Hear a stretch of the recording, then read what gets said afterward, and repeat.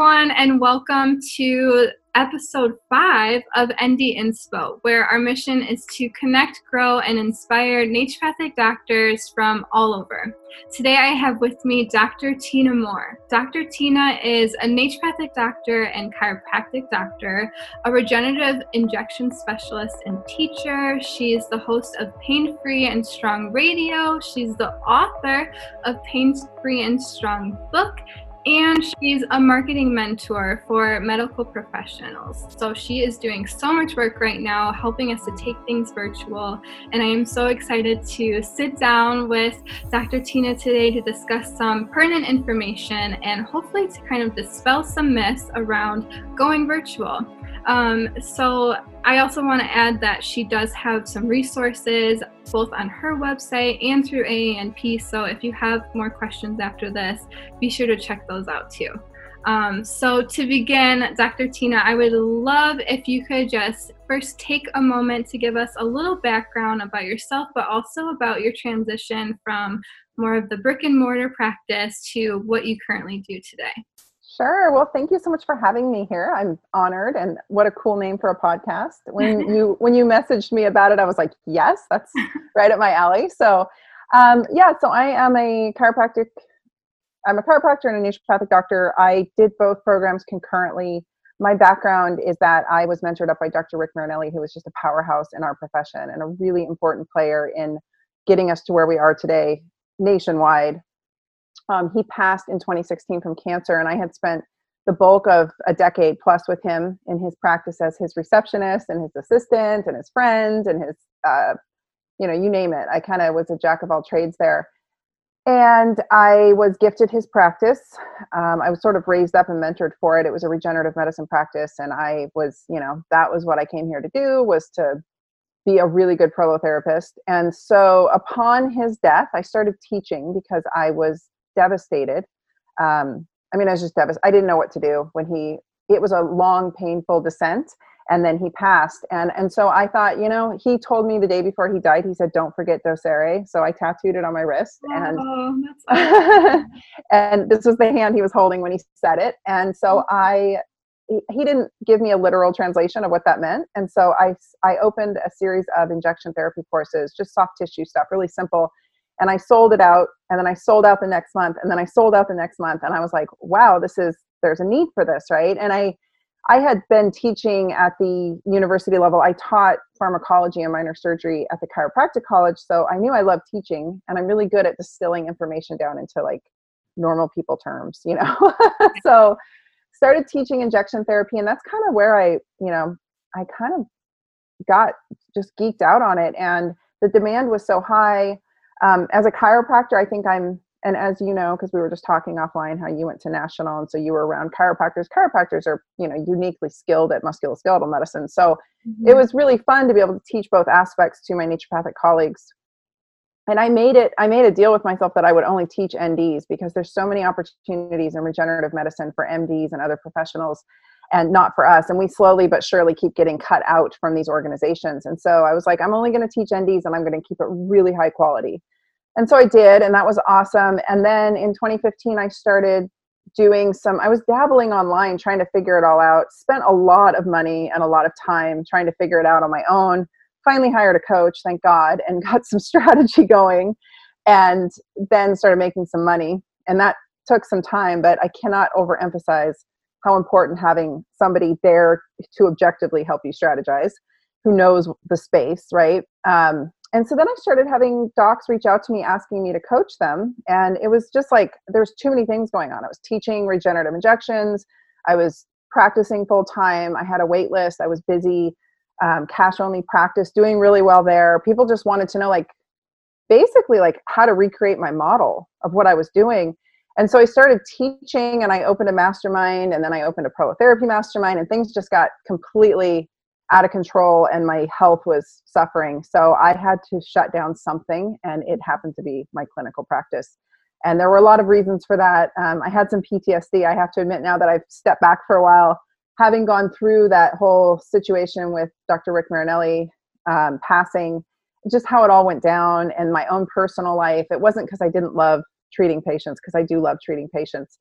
It was all the other stuff. And so I also had been a very, very sick little kid, and I'd spent my entire life in and out of doctor's offices and hospitals and medical practices. And I thought, I want to know what life is like outside of a clinic.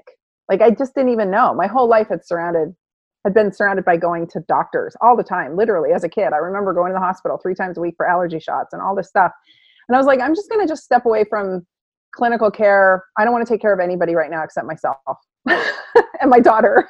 So I closed my practice. I went on an indefinite sabbatical. I don't know if I'll come back because I love coaching you guys. Like, this has been way more fun. I feel like I have a bigger reach with patients. I can actually help more patients by helping you guys be more awesome doctors. And our profession needs leadership. So I volunteer, I step up to meet that need. And it's been really, honestly, great. I as much of a epidemic or pandemic, I should say, we are in right now, this global health crisis, I feel uniquely qualified and uniquely positioned to, all I had to do was like turn on the engine. Everything was set and ready to go. And I'm able to help in real time.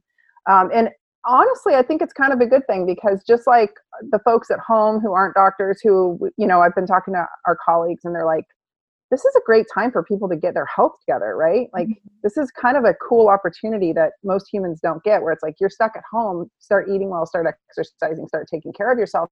Same thing, I think, in our practices. Like, this is a good way to get your marketing fitness on, and get those things dialed in, because this isn't information and these aren't skill sets you need to implement just now. They're the kinds of things that are going to keep any practice or any business thriving and afoot and moving towards the modern age, So anyway, that's the long version.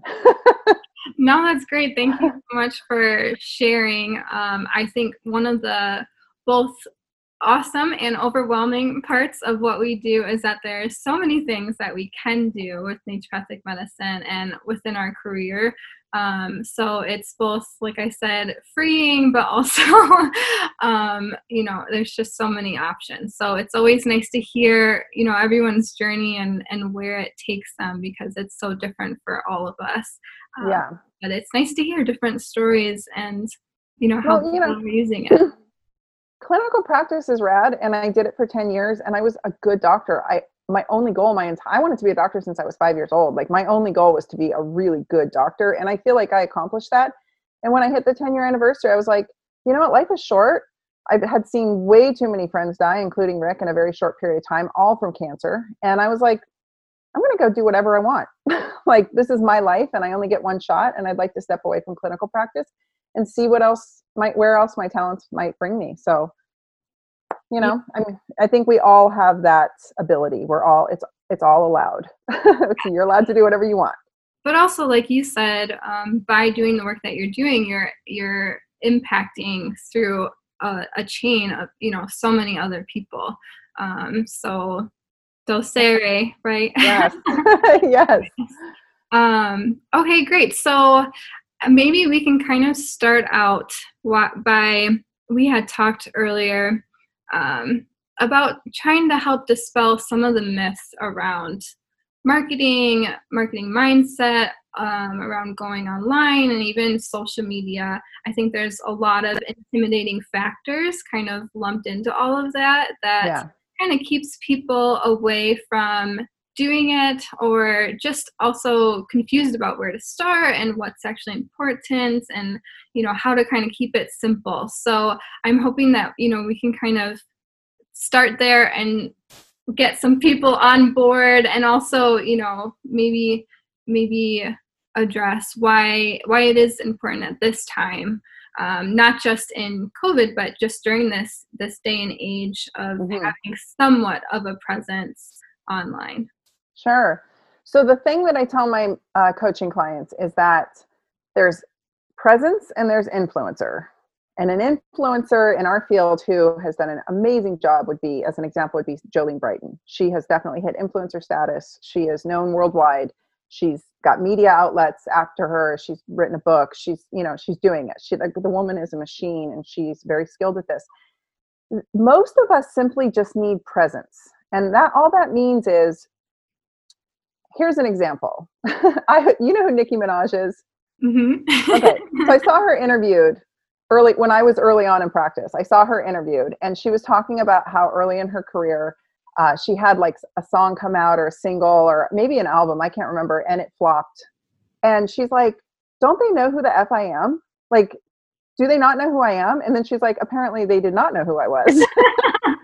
And therefore I was not getting what I thought I deserved. And I was like, exactly. That is exactly how I felt. I knew I was doing incredible work inside my practice. I knew I was a really good prolotherapist. And I'm not saying that with an egotistical way. Like, I earned that. I worked hard to get that good. And I, spent a lot of money and time, and I had all these incredible skills. I probably spent $100,000 in excess of my schooling to get good at regenerative injection therapies. And I thought, well, why don't these people know who I am? Like, why don't they know what I'm capable of? And my friend in chiropractic college used to tease me. He's like, someday everybody will know who you are and they'll know what you're capable of, right? But there was this divide, and time was going on, and they still didn't know who I was, and they still didn't know what I could do for them. And I was like, why aren't people beating down my door? I mean, I had I had built a very healthy practice at that point, but it was still subject to seasonal lulls. Being cash, the whole summer would drop out because in the Pacific Northwest, we only get 3 months of sun. So you can imagine nobody wants to get injected and hung up for 3 months during that period. The winter time, I would get, I've got to turn something. If that dings again, I'll find it, turn it off. In the wintertime, there it is. I'm going to turn this off. In the wintertime, things would grind to a halt because people were saving for Christmas, tax season, etc. And then we had a big snowstorm here in Portland, an ice storm, really. It went on for weeks and weeks and weeks. And I almost went bankrupt again. I had already filed bankruptcy early on in my practice due to a divorce and being a single mom. And I was like, I can't fire my staff and go bankrupt again. I got to figure something out. And so I took to the online space. Here's what I figured out. You can not only can you, if you want to sell courses and you want to do that kind of thing, great. It's kind of a dead sea right now. Like courses, I get a lot of people who come to me and say, I want to sell courses for residual income. There's no such thing as residual income. You never sit back and just make money. That takes years. You have to bust your ass to make that happen.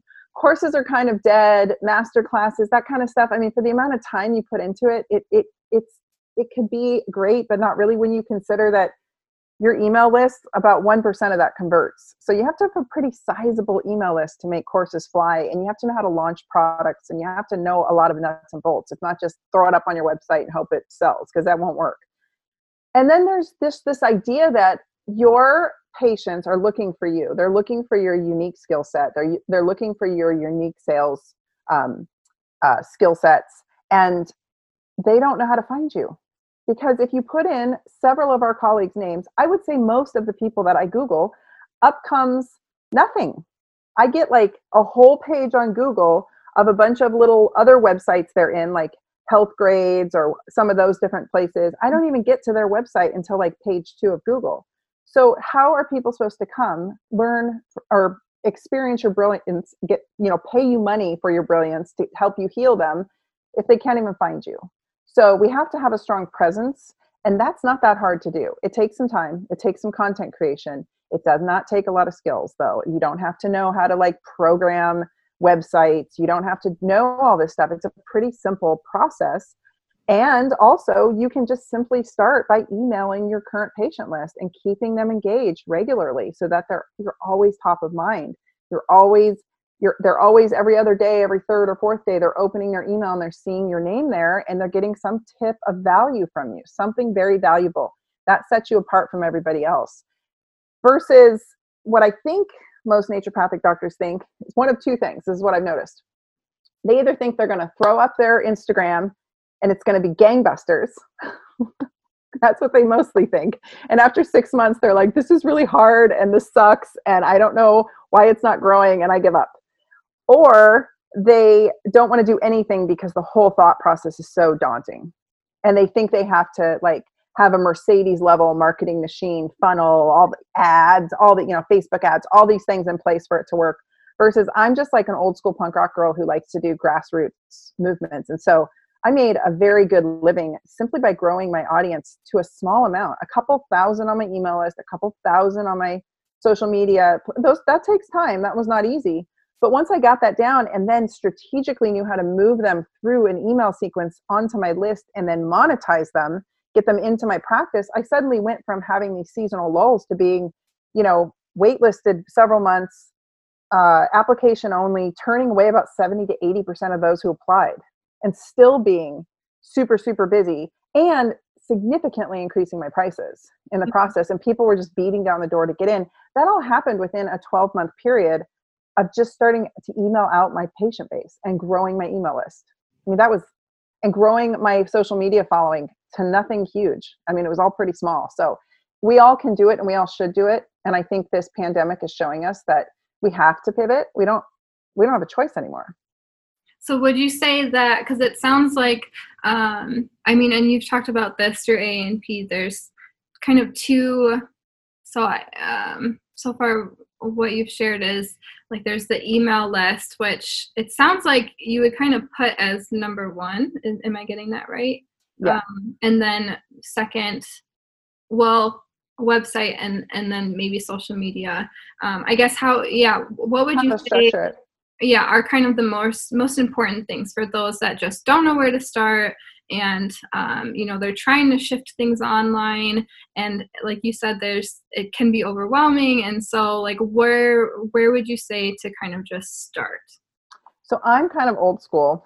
I far prefer connecting with human beings and building. Well, I was told after my A&P webinar that the use of the word tribe is cultural appropriation and is not appreciated. So I totally apologize for anyone I offended with that. Really, I want to build a gang. That's really far more interesting to me, as a gang, or like a mosh pit, because I'm a punk rock girl. Like if I can get a group of people together, like I always think of when I was a teenager at Lollapalooza, and we all had one goal, and one goal was to get to the show. We all had to get to the show. We all had to survive the day. So that is what in my head, what I'm thinking of when I use the word tribe. But we could say I don't want to say family. I'm trying to build a gang of like-minded people. I'm trying to build a mosh pit, a movement. And I think email is the one place that you can really strongly do that. There's no censorship there. Well, there might be, but I have heard that some of these email servers are censoring a little bit around like vaccines. So be careful. But there's way less censorship. We know social media censoring hard. I'm experiencing it right now in real time. It's bad. I keep getting locked in what I call Instagram jail, because people just report me because they don't like that I say to eat less sugar. Literally, like I write something like that and boom, I get enough people report me and I get thrown in Instagram jail. So censorship is real. Facebook, unless your professional Facebook page is not being seen at all unless you're paying for ads. So what a completely worthless use of your money just to get seen, right? Unless there's a strategy behind your Facebook ads and you really need to get with a Facebook ad person to do that, throwing money at Facebook, probably not the best use of your dollars right now. I've done it. I've made all the mistakes, trust me. I was like, I'm going to boost this post and see what happens. And $300 later, I've got like 10 new followers. It's not a good strategy. There is this idea in my head that I think works really well. And this is what I get my coaching clients to implement. You just have to take over your Google, the first page of Google, meaning your website is not being seen. Censorship started in June of last year around the anti-vax movement. And so natural health websites are getting hammered. So your website is not the biggest concern for me. And that is also a stalling tactic. A lot of people who come into my masterminds will stall the whole year on getting all the work done because their website isn't perfect, or they don't have the money to upgrade the website. And their hat is hung on that. And they're like, well, my website's it's not right, so I can't do anything else. And I'm like, oh my God, screw your website. Nobody's going there anyway. It doesn't matter. No one's finding it. So having a simple website that is set up nicely, that showcases you, that gives them an opportunity to put their name and email in to get on your email list, and hopefully in return for some kind of free gift, like maybe it's a one-sheet page where you talk about like 6 ways to optimize your whatever. 6 ways to optimize your joints before regenerative injection therapy. I'm a Prolo doc, so that's what comes to my head.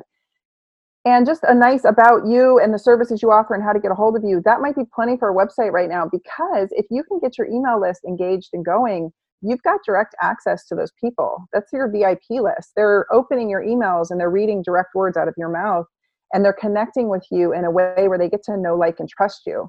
So there's not that awkward, all they've seen is, in most cases of marketing, most people see your face on your website. They don't know what your voice sounds like.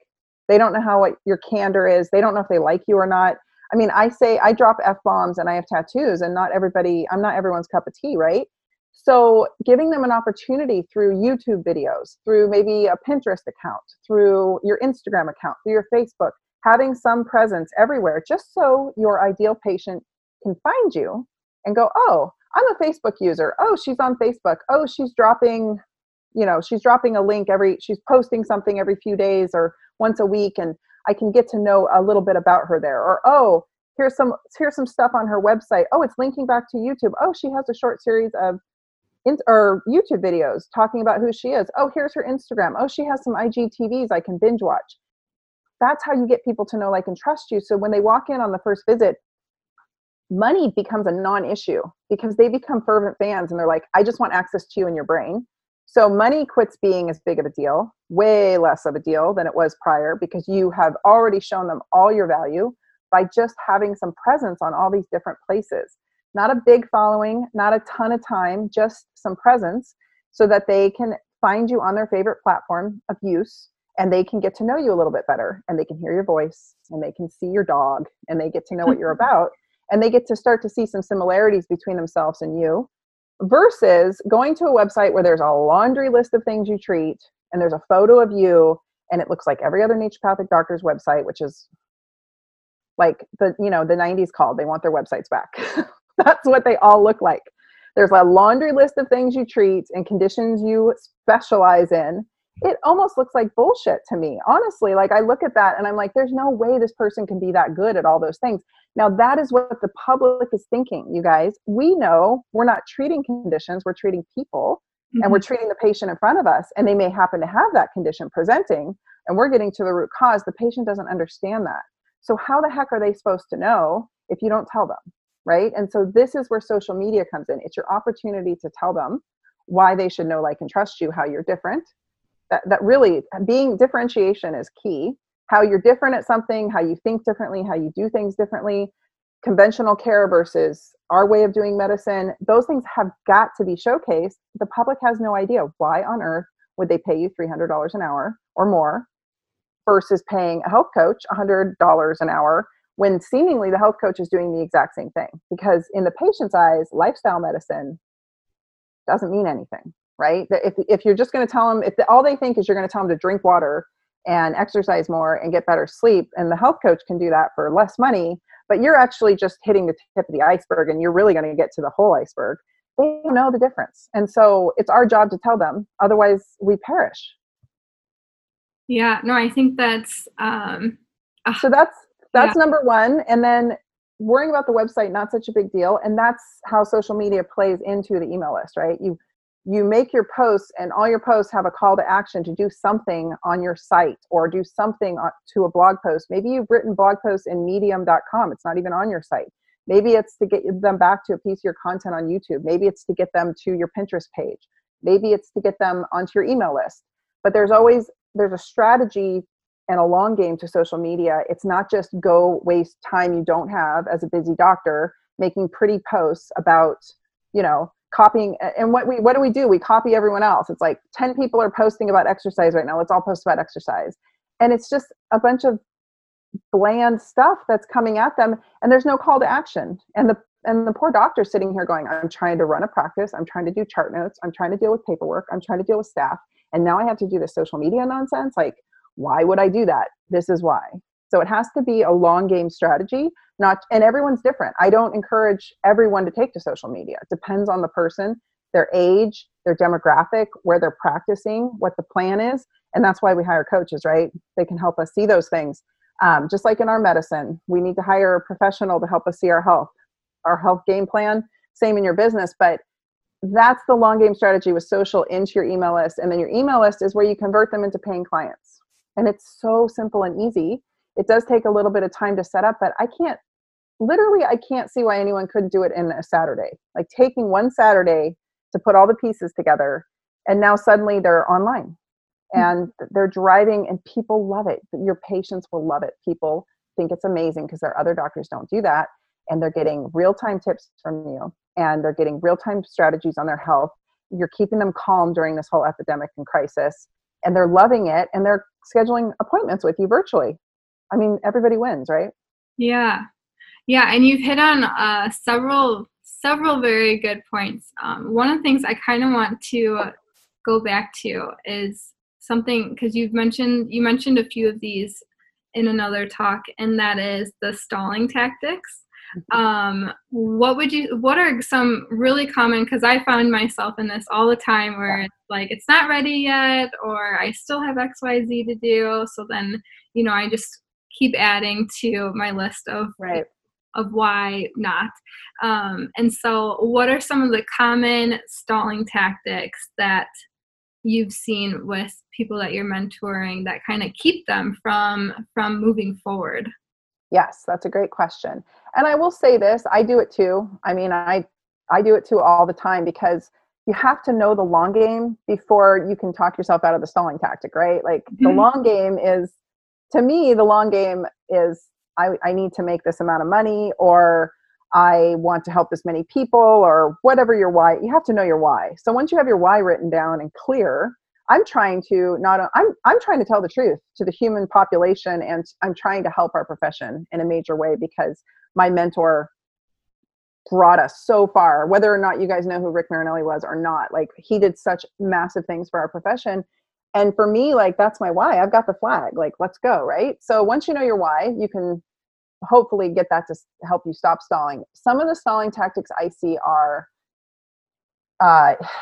anxiety around technology. But I think that that's not really a good one anymore, because A, the technology has advanced so much that it's super simple. And B, if it's not super simple to you, all you have to do is go to Fiverr.com or Upwork.com and hire somebody who can do it for you. Another stalling tactic, which relates to that, is the inability to delegate. And if you're going to level up and be a boss, you have to delegate. The first thing I tell people when they go into practice is find a way to pay somebody to help you in some kind of assistant or receptionist capacity, right? And people say, oh, no. I mean, I know docs that are out 10 years and they still don't have a receptionist. And I'm like, oh my gosh, you guys, come on. Like, you need some help, some barrier between you and the patient, right? And so this inability to delegate seems to be a big one. I think it's because a lot of us, I always was, but I think a lot of people in our profession come out and they've never been in roles of leadership before, right? So like for me, barking orders is not, I was on student council when I was like in 4th grade. So like getting shit done is, I'm great. I'm like, you do this, let's all go, right? Because I know where my weaknesses are. And I still don't always delegate as well as I should. I still find myself doing things and I'm like, why am I doing this? But then we also get caught up in our egos. That's another stalling tactic. And by that, I mean, A, we think we're the only ones who can do the job, so we're not going to delegate it. B, our ego's telling us we're not good enough and we're insecure and we can't put ourselves out there. C, why would anybody want to come see us? So either it's a positive thing with the ego or a bad thing. But if you can't sell yourself, how on earth are you going to do this in practice, right? You have to be able to get on video. You have to be able to speak. Not inability to write or saying that I hate writing. I get that one completely, you guys. I will go in spouts where I'm like a huge content machine and then don't create anything. If you can't write, you're not going to make it successfully. Writing and speaking, that's it. Those are the two things. Like I hated high school, as a little note, hated it, like hated every second of being there. But I knew if I learned to speak well and I knew if I could write, that those would equate to success for me. So those were all the classes I took. I took a ton of English lit, I took a ton of writing, and I took a ton of speaking opportunities like debate club and all that. So being able to put yourself out there in those capacities is key. And people just get hung up in this loop in their head that they can't do it. And I'm like, can't isn't an option. Like, you have to do it if you want to differentiate. And then I think the last thing is they like to get hung up in the tech. They like to get hung up in the technology. They geek themselves out on the technology as a stalling strategy. So unless the camera's perfect and the lighting's perfect and the microphone's perfect and it's all perfect, they can't do it. And I'm doing this on purpose. I know my sound quality isn't great. This stupid $20 pair of skull candies are the same ones I've had since 2015. These things have made me $1 million. I'm not kidding. Like, these stupid, crappy headset. I've got a $65 webcam and I'm sitting in front of a window. Like, that's the setup, right? Like, just figure out what time of day the window lighting is good and get your shit done. So those are the tactics that they use, and they just ruminate. And this is also why the coaching is helpful, because my job is to kick them out of that habitual loop, right? Like my job is to give them a kick in the ass. I'm not there to be their friend. I'm there to help them make more money and be more strategic and get shit done. But I think that that's a really common, and I see them, they geek out. Like the other day, my mastermind members were literally going through this whole thing of like, if you follow and unfollow people on Instagram, then you can get more followers. And it was this whole long strategy, which sounded brilliant, but the amount of time that would take, I was just reading this whole thing going, God, these people are brilliant for having figured this out. But at the same time, like in my head, I was like, that's just way too much time for way too little return. So figuring out how much you're worth an hour, putting a value on that, whether that's energetic, whether that's time with your family, or whether there's a dollar amount, and then how are you spending that hour, right? Because a lot of shit we do, we should be, I'm sorry if I keep cursing, we should be delegating, right? That's not a doctor's job. Building a website is not a doctor's job. It's, you pay for that, or you have a savvy partner who knows how to do that. But that's where I think what they get caught up too, is like, I'm going to do all the things. I'm going to do it now. I'm going to figure it out. And they're 9 months into my mastermind and they're still hung up on their website.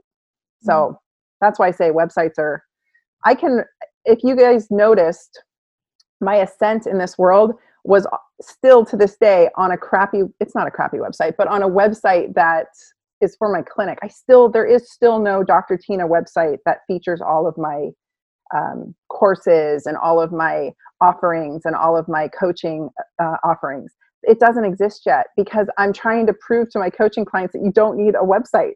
Like you just don't. You need to have some social media presence and a good email list, and you need to be able to communicate with your ideal person. So even, and I think that's a good reminder, like as long as we have a way to take in the emails, even if it's just a landing page, and an opt-in or some type of offer or something like that, then you can get started basically. Yeah. And you can have that landing page. And in fact, I encourage people to have that landing page be its own separate URL, because then you can turn it into a tiny link or a bit link or a shortened link.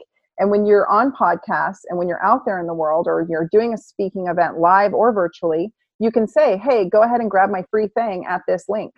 Right? So my drtina.com goes straight to my book right now. And I've grown my list by over 8,000 just by giving a free book away. Now that book cost me some money to write because of the way I went around doing it. But what a wonderful lead generator. And it's a punt. So when people start asking me for free advice, here's the key, you guys. You write content that gets you off the hook. So when people start asking me for free advice, I'm like, that's an excellent question. Go read chapter 3 in my book. Here's the link. Right? Mm-hmm. So it's never a no. It's just I'm not going to let you pick my brain right now. However, here's this free thing that I have for you, a free gift that would be helpful to you. And guess what everyone says? Oh, thank you. That's so generous of you. So it helps you in a variety of ways. It gives you some authority. You look like you have your shit together and that you're super dialed. And then when you're at a cocktail party, you're like, oh, you should just go to this link and grab my thing. Right?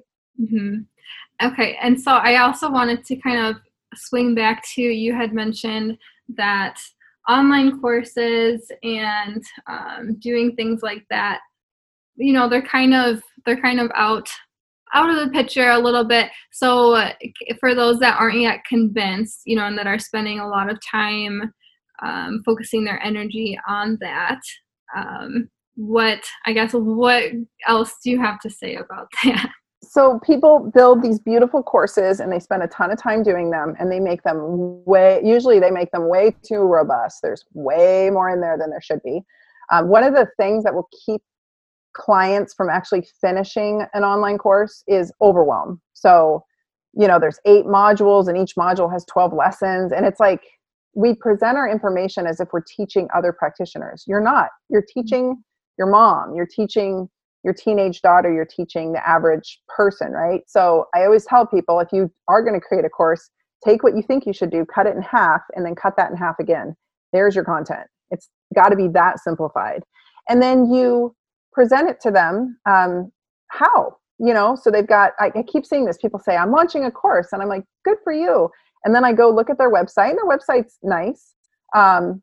They've got about 1,000 followers. And then I say, what's your email list size and what's your launch strategy? And they say, I don't have an email list and I don't have a launch strategy. And I'm like, okay, well, good luck. Let's see how this goes. And then I follow up with them a few months later and I say, how's it going? And they're like, nothing is selling. I put it up on my website. I put it out on social. I announced it. I'm like, okay, announcing something is not the same thing as launching something. And so these courses just end up in this graveyard of naturopathic courses, and they're probably all brilliant. Like the gold that is in those courses, I'm sure is so extensive, and no one's ever going to see it because the person who has built the course has no way of marketing it. They don't know how. They don't have a sizable audience to market to, and they don't know how to actually build that FOMO, that fear of missing out. You know, there's a whole strategy to building that up, and that takes a lot of time, and it takes a lot of strategy, and it takes a lot of energy out of the person doing it. So that's why people, if you know people who do launches, they're like, oh my God, that was exhausting. So that's what happens. And it bums me out to no end because I know that this is probably a brilliant course, but courses are kind of dead. Summits are kind of dead, you know, or conversely, people will spend a lot of money to do a summit. I've done that. They build an email list out of it, and then they don't know what to do with that email list. They have no idea what the next step is. It's like, okay, now I have 10,000 people on my list. What do I do? And I've watched people do that and let their list die because they don't know how to market. So there's a lot of these shiny objects out there that people are trying to sell you, and you'll see them. They're happening right now in mass. I keep seeing them like, launch your online course, launch your summit, launch your thing. I'll teach you how. And it's the bottom line is, if you don't have a list and you don't know how to engage your list to really move them towards those things, you're never going to sell anything. It's a bummer. Yeah. And I think, I feel like over the years, there's just been so much talk about, you know, like you said, making passive income through courses, but that's not usually the case, especially when you're just kind of getting going and, you know, you don't yet have an audience and all of that sort of thing. Yeah, building an audience takes a lot of time.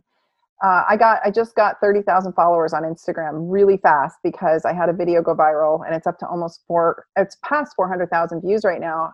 And I'm going to tell you, like, I was well prepared for that. Like, I've been at this long enough that I knew exactly how to handle that. I think had I been anyone else, that would have driven me mad. It was maddening. So many crazy people came at me. I mean, fear-based. Imagine getting 30,000 people all of a sudden, and they're all scared and they're all panicked and they're from all over the world.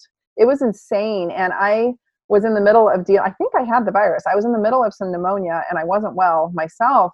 And I just kept saying, like, this is a blessing. Yes. But because everyone's like, oh, congratulations. And I'm like, no, this isn't 30,000 people that I invited.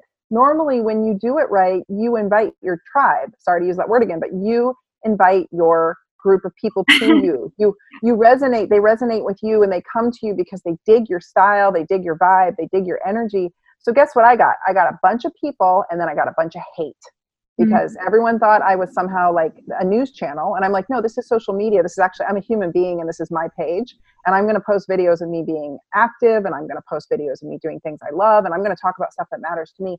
And oh my goodness, the amount of hate that came at me every morning, waking up to just bullets and bombs from people, horrible, horrible, hateful things every single day for days on end, like getting thrown in Instagram jail, losing thousands of followers, building them back up. It was really emotional and really trying and really exhausting.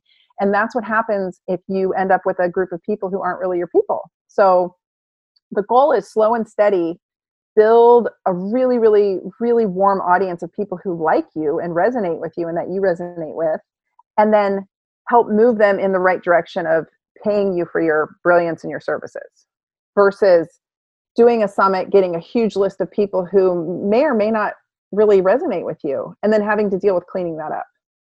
Imagine getting a patient base. Like this happened with me in Rick's practice. My camera's freezing. Can you still hear me? Yeah. Yeah. Okay. I inherited Rick's practice. They were not my people, all of them. They were his people, right, that he had built over 30 years. So there I was dealing with the same thing. I had to clean up this group of people who didn't necessarily resonate with me. Some were quite angered that I wasn't him. Some were just angry that he was sick or he was dying. And I had to deal with all of that for years until I finally got it to be like my people, right? And so you can do so much just by growing slowly and steadily and staying in the game and being consistent and consistently creating valuable content that you put out in the world, and just keep going, right? It's not going to happen overnight, and it's certainly not going to happen in a month, and it's not going to happen during this pandemic, but it will eventually pay off. And it's just that long game idea. Just, it's the 5-year plan. Like, where do you want to be in 5 years? Not, oh my gosh, this has to happen right now and I'm going to be fervent and freak out about it. Mm-hmm. Yeah, I mean, there's already so much going on, especially right now, that adding that added pressure to, needing to grow your list right away and needing to just be that person for everyone, right now it's going to probably add to some of the stalling tactics, yeah, but right. also, create some overwhelm for yourself. Sure. But I think that what you've made several good points, especially with, like the people that are, and I've heard this several times, but it takes a lot of times hearing it for it to really hit home that, your people will find you if you are putting your own personal message instead of trying to copy what everyone else is already saying, and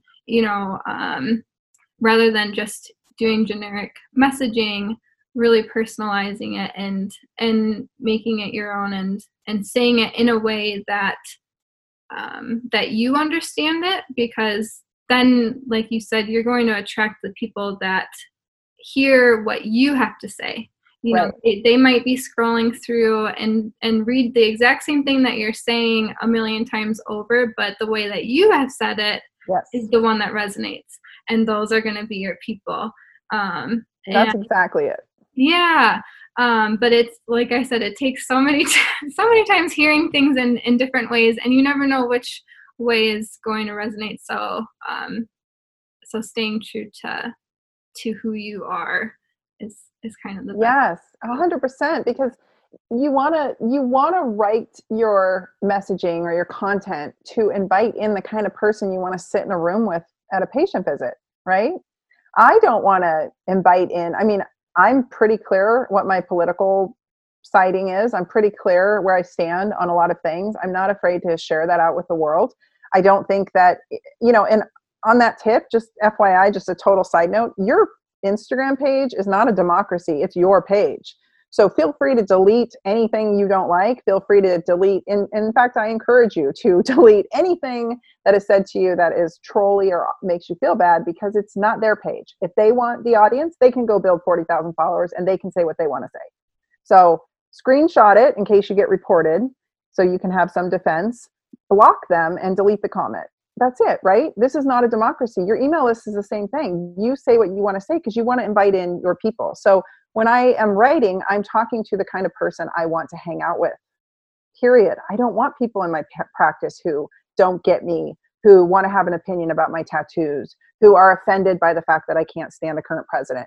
I don't talk politics with my patients ever, but you know what I mean? Like, I didn't want those people in my office. I didn't want homophobic, just misogynistic people in my practice. And so I was really clear that I was a strong female, and this is my thoughts on it. But you edge into it, you do it delicately, but you reflect who you are and you reflect your personality and your belief systems. And other people will go, man, I'm down with that. Like, she is rad. This is great. I'm ready to learn.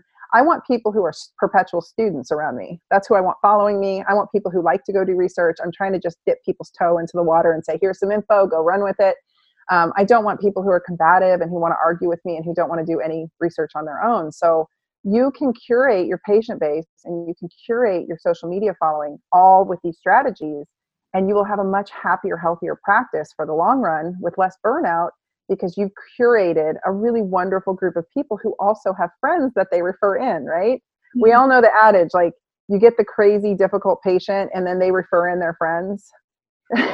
Which is, you're excited as a new practitioner that you have a patient, but then later you're like, oh my goodness, like, these are not my people, So I had that happen. I ended up with a ton of postmenopausal women who didn't want to exercise. They just wanted, it was in a rich part of town. They just wanted hormones and they wanted pills and they wanted to see a cash practitioner so they could brag about it. And I was like, I just want people who like deadlift and throw weights around and like skulls and, Yeah.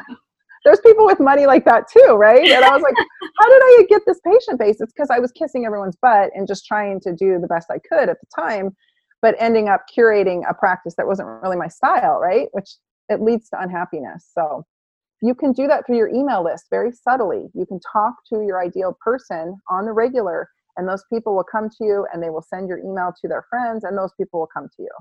So that's the long game. Yeah. And I guess, another way to look at or to think about it, because I feel like we're always afraid of like losing clients, losing patients, is that there's probably another ND out there that might be better suited for that person. Yes. And by you trying to be someone for everyone, you're kind of keeping them from connecting with, the person that they might resonate more with too. So it's kind of another way to think about it, and to connect, to use our network in that way too might be something, that could be to our benefit of, well, I don't particularly work with this type of clientele, but I do know another ND that I can refer you to who you might, vibe a little more with. And also, we're human beings. And I know some of us are maybe better at this than others, but there's just flat out people I don't like. And if I end up in a doctor-patient relationship with them, that is a conflict of interest. I don't like them. They're hostile to me, just energetically. They're hostile to my staff energetically. Now, if they're directly hostile or they say a bunch of nonsense, they do get discharged. But you know what I mean? It's that subtle kind of like some of those narcissistic, manipulative people, or maybe they're simply just triggering because they remind you of somebody in your life. And yes, we all try to be the bigger person and we try to just not have an opinion, but people for some reason think doctors are like these, we have no emotions, we have no immune system problems, we have no level of fatigue, we're just supposed to be machines and be on all the time. And sometimes we're not, and I don't think it serves the person well if I am having some kind of recurrent triggering with them. And of course I work on those things myself, but no one ever told me until I was years into practice that A, I might not be the doctor for everyone. What a mind blow, right? And B, I don't have to take everyone. Mm-hmm. That was mind blowing. Like I had never subscribed to that. I was like, I have to treat everyone. I have to treat everything. I have to sacrifice myself. I don't care how awful they are to me or my staff. Like I have to deal with all of this. I am here to be a sacrificial lamb as a physician. I highly disagree with that now. We are here to serve our ideal clients at the highest level. And you can't be doing that when 2 or 3% of your patient base is driving your staff and yourself batty. There's there's like those 2 or 3 people that are constantly taking up the phone lines and the bandwidth and the positive energy and sucking the life out of the room. And then you don't have it to give to these wonderful patients over here who really are just a, joy of light that walk into your practice. So I kind of have a rule. If I don't want to hug them, I don't want to treat them. Mm. And that doesn't mean I hug all my patients. I hug some, but however you feel about that. But if I don't want to hug them and hang out with them, I don't want them in my practice. And I give you all that permission too. You can do whatever you want. That's what I said in the beginning of this. You literally can do whatever you want. And I think it's probably more ethical to refer out or to figure that out early on before you take them as a patient, because nobody deserves that, because you end up bringing that home to your family or your friends or the rest of your life. And that it sucked my soul out. And I ended up very unhappy in practice. And that's just not what I want for any of you guys, be discerning early. And that's why we have the email list. It gives people a little taste of our flavor before they ever engage with us, right? Mm-hmm. And the patients that would schedule with me that had never watched any of my videos or anything, they were forced to be put through a series of videos once they finally got in onto the wait list. And several would call and say, you know what, this is not really what I was looking for. Like, this is not my style. And I was like, thank you for figuring that out beforehand, because it just saved us both a ton of energy and time. I don't want their money if they're not going to jive with the way I do things. I certainly don't deal with victim mentality at all. And that came through loud and clear in my videos. And so, to each his own, and I wish them the absolute best in life.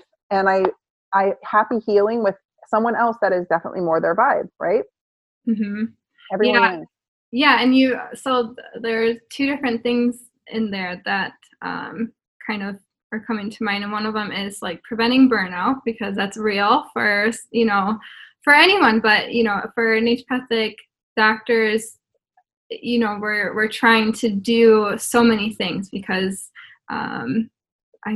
it's a holistic medicine, and there's so many things that we can do with it, and it can be, easily lead yourself to burnout. Even like what you were saying, something had to give, right? So we can't do it all, even if we if we want to. But the other thing that came to mind was about boundaries, which I think, it's something that I'm still learning, but and one of the reasons why I had taken a social media sabbatical was learning how to create those boundaries for myself, because it's so easy to get kind of sucked into it and become that like really focused on the numbers and, oh, this isn't doing well, and it's just really easy to get sucked in. So it can be devastating. Yeah.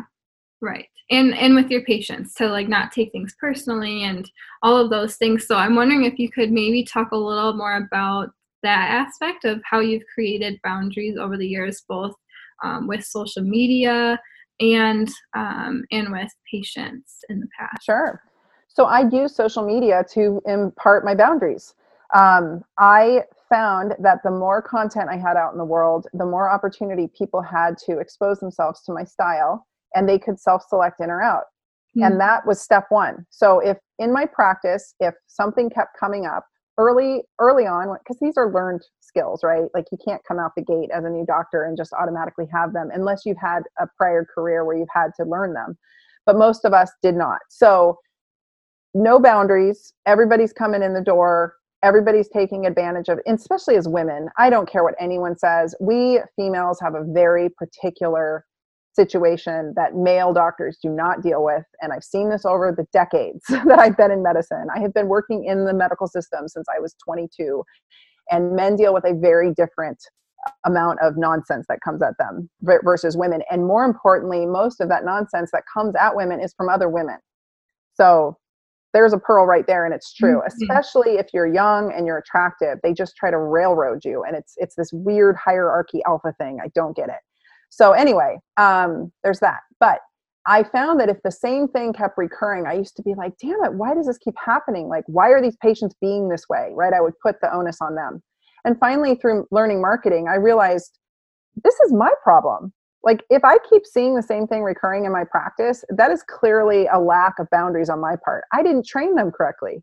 It's just like if your dog's misbehaving and you yell at them, but you never bother to train them, or your kids are doing something, but you never bother to teach them. It's the same exact thing with your patients. You have to train them from the beginning what the expectations are in your practice and how you do things. So I use social media for that. And that's why I really encourage people to have an email list, to have content out there, to have a series of short videos on YouTube or whatever it may be. Give people an opportunity to expose themselves to you, and really talk about that in there. And a great example of this was just what happened on Instagram. I would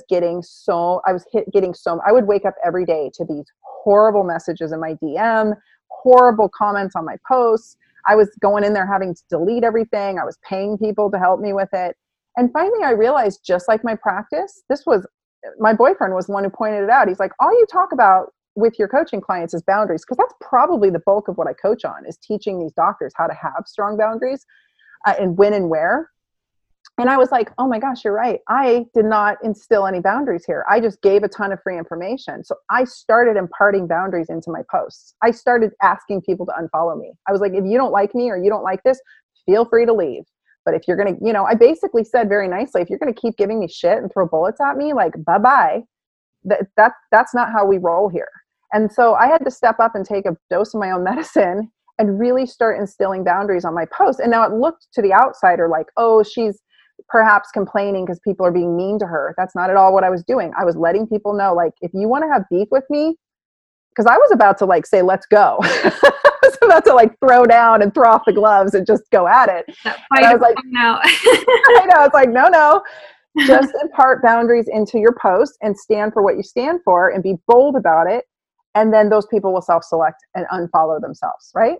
So that's all part of this. And I think those are all learned skills. That, again, it's helpful to have a coach who can help you with that. There's a lot of coaches out there, including myself, that I know that's a big part of what we do. It's just giving people permission to step up and, put their energetic suit on and to be brave and bold and to defer bullets. And that comes down to how you onboard your patients, how you communicate with them before they become patients.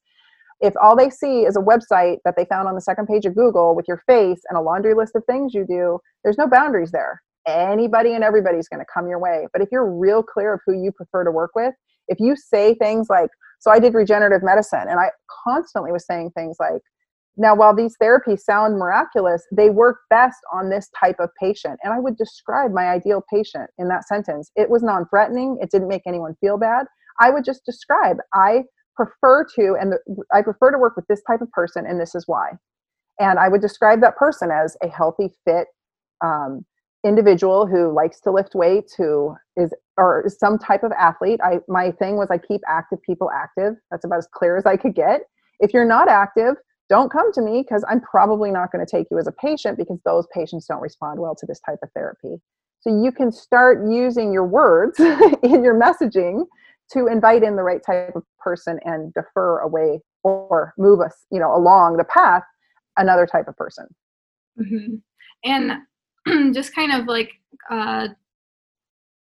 touching in a little more specifically on this, because you talked about it, and I think some people are a little confused on the censorship aspect and kind of the do's and don'ts on social media, because on one end we're saying, speak your mind and speak personally, but then on the other end, we are being censored. And so I think maybe if you could clarify for people, because after listening to some of the talks, I definitely get the distinction now between like why we can't be saying prevent, certain XYZ and whatever else. So could you maybe just clarify? Yeah. So your goal right now with social media is to entertain people and entertain your current patient population. Just keep that in mind right now. That is probably the most important thing you could do. And there's reasons for this that we don't have time for, but think about the fact that you're probably talking to the current patients you have because you want to keep them. You want to keep them happy. You want to keep them engaged. You want to keep yourself top of mind to them.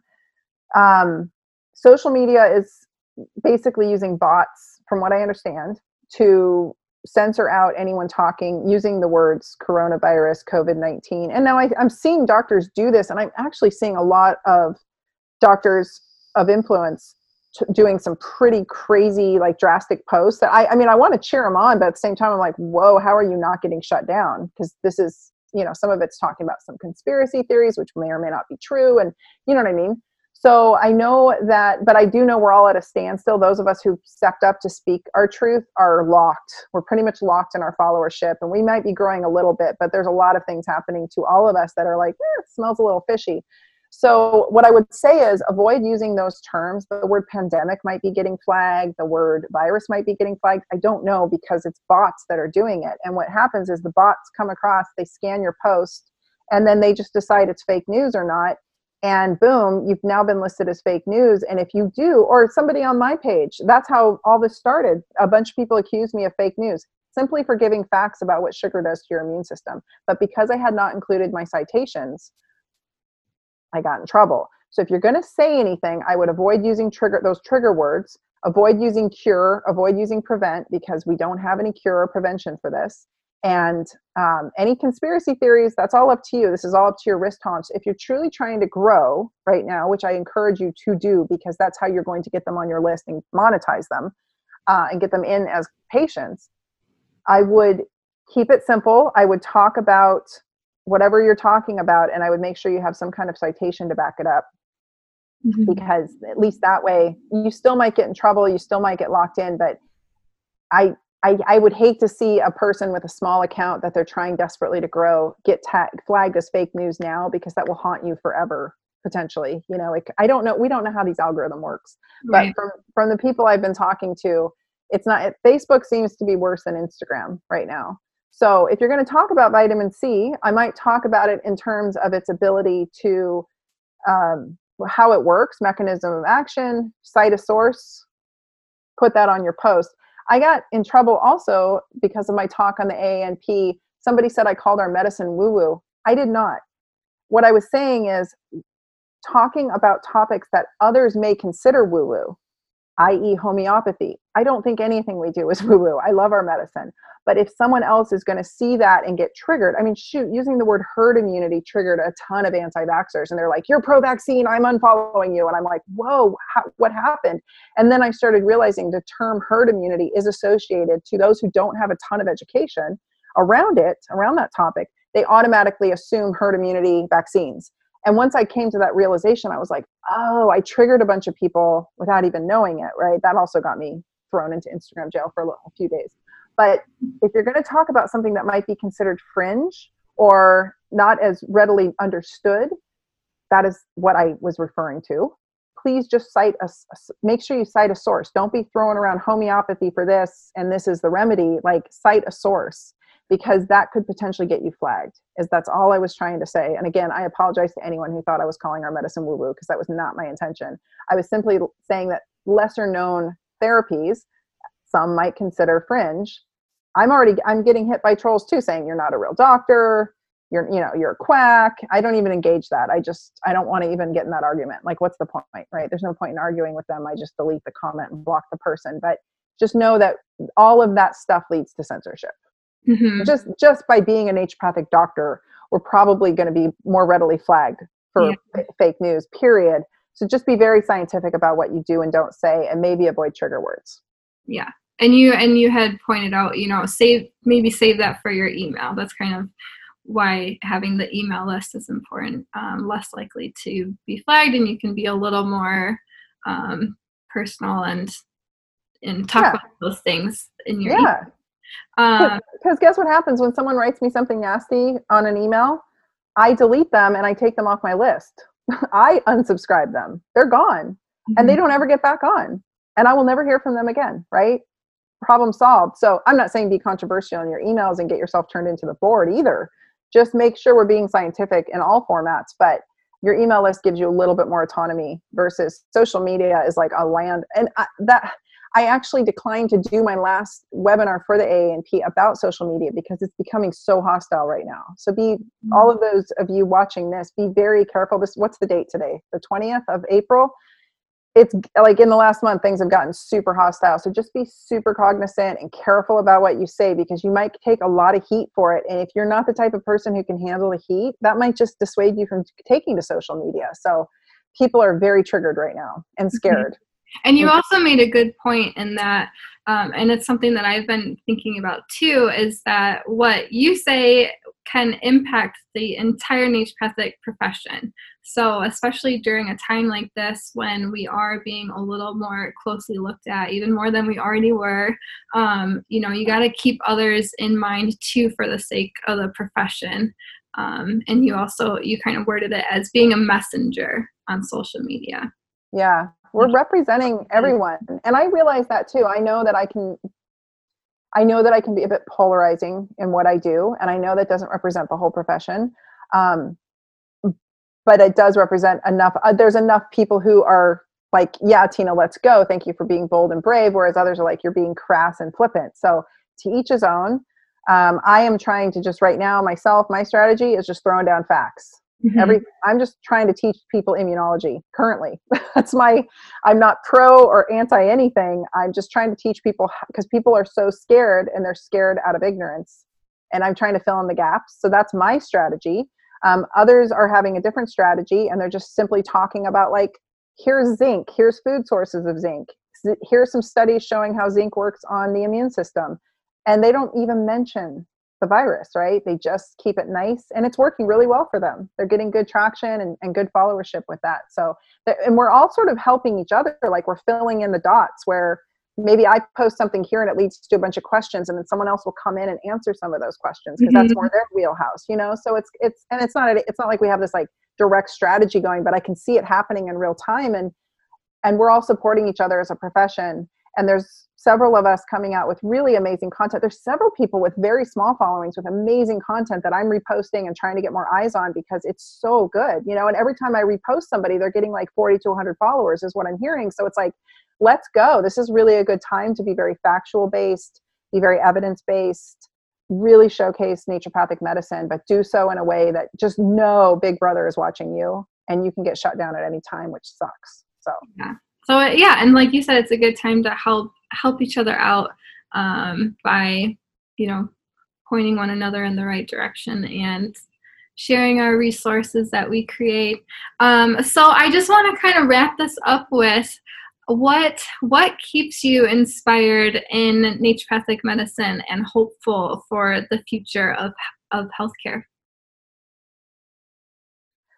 Oh, that's a great question. I think that our medicine is the medicine. Like, I think we are strategically poised in this particular situation. This really is an opportunity for us to all step up, because we practice common sense medicine, and it's medicine that is so desperately needed. And I realize it's being appropriated by other professions, and I realize there's this and that and the other, but truly at the heart of it, naturopathic medicine is the clinical application of common sense. Alex Vasquez said that years ago, and I was like, yes, that is 100% how I feel. And people need it. And I think right now people are actually, for the first time ever, people are fervent for it. So go forth and deliver it the best way you can. Whatever your superpower is, double down on that. Whatever, if you were to have all of your patients in one room in your lobby right now, what are the 10 most important things that you would tell them? That's what you start creating content around right now, because that's where your heart is. Your 10 things are different than my 10 things, but I bet there's a lot of overlap, right? And we all interpret this medicine a little bit differently, all of those of us in it. But go reread the Naturopathic Oath again. Go revisit our tenets and talk about that, because it's desperately needed right now. And I think it was needed before this, apparently, but nobody was really listening. So that's what keeps me in it, is it's like the medicine. I don't know how else to say it. It's where my heart is. So thank you for that. Yeah. And where can people find you? I know most people know by now, but for those new. So Instagram, because my Dr. Tina website is still not up. And like I said, because I still haven't, part of me is just trying to prove that you can make a good income without an awesome website. I have a course though that is open. It's free. It was listed on the AAMP thing, but I'll give you the link. It is free for 30 days, and then it drops you into a very low price membership with me, which brings you into my coaching collective, where I can share all of my master classes and all the good stuff that's going down with you. And it was my way of just trying to get in as many people as I could to help them, so that we can strategize, because this is changing weekly and I'm up on the tip of it, and I'm just trying to keep everybody going in the same direction towards success. So I'll give you the link to that, and anybody who wants to join that there's a free course in there with like 6 lessons and a master class that reiterates a lot of this stuff in detail. And it's just a gold mine of info. Even if you just stay for 30 days and check that out, it'll be well worth your time. Perfect. Thank you so much. All right. Well, thank you, Dr. Tina, for taking the time to share all of your knowledge with us. We definitely got through quite a lot of topics. So I appreciate you sharing all that you have to offer, and for creating those courses for us, and for being a mentor, and just all the things that you do. I greatly appreciate all that you've done for our profession, and for your patients, and just everything you've done. Thank you. So I appreciate it. It's my pleasure. I love this profession. I know that we can succeed. What we do right now is going to make or break us, though. So I encourage everybody to take action. And if you feel any level of anxiety, just take some massive action to overcome it. So grab the course, watch others. I know Jaquel Patterson's doing some amazing content out there too. I know Megan Walker is as well. So go check that all out and find your person to go work with, so that you have some direction. So yeah, thank you, lady. It was a pleasure. Thank you so much. Yeah, talk to you soon. All right, talk to you soon. Thank you.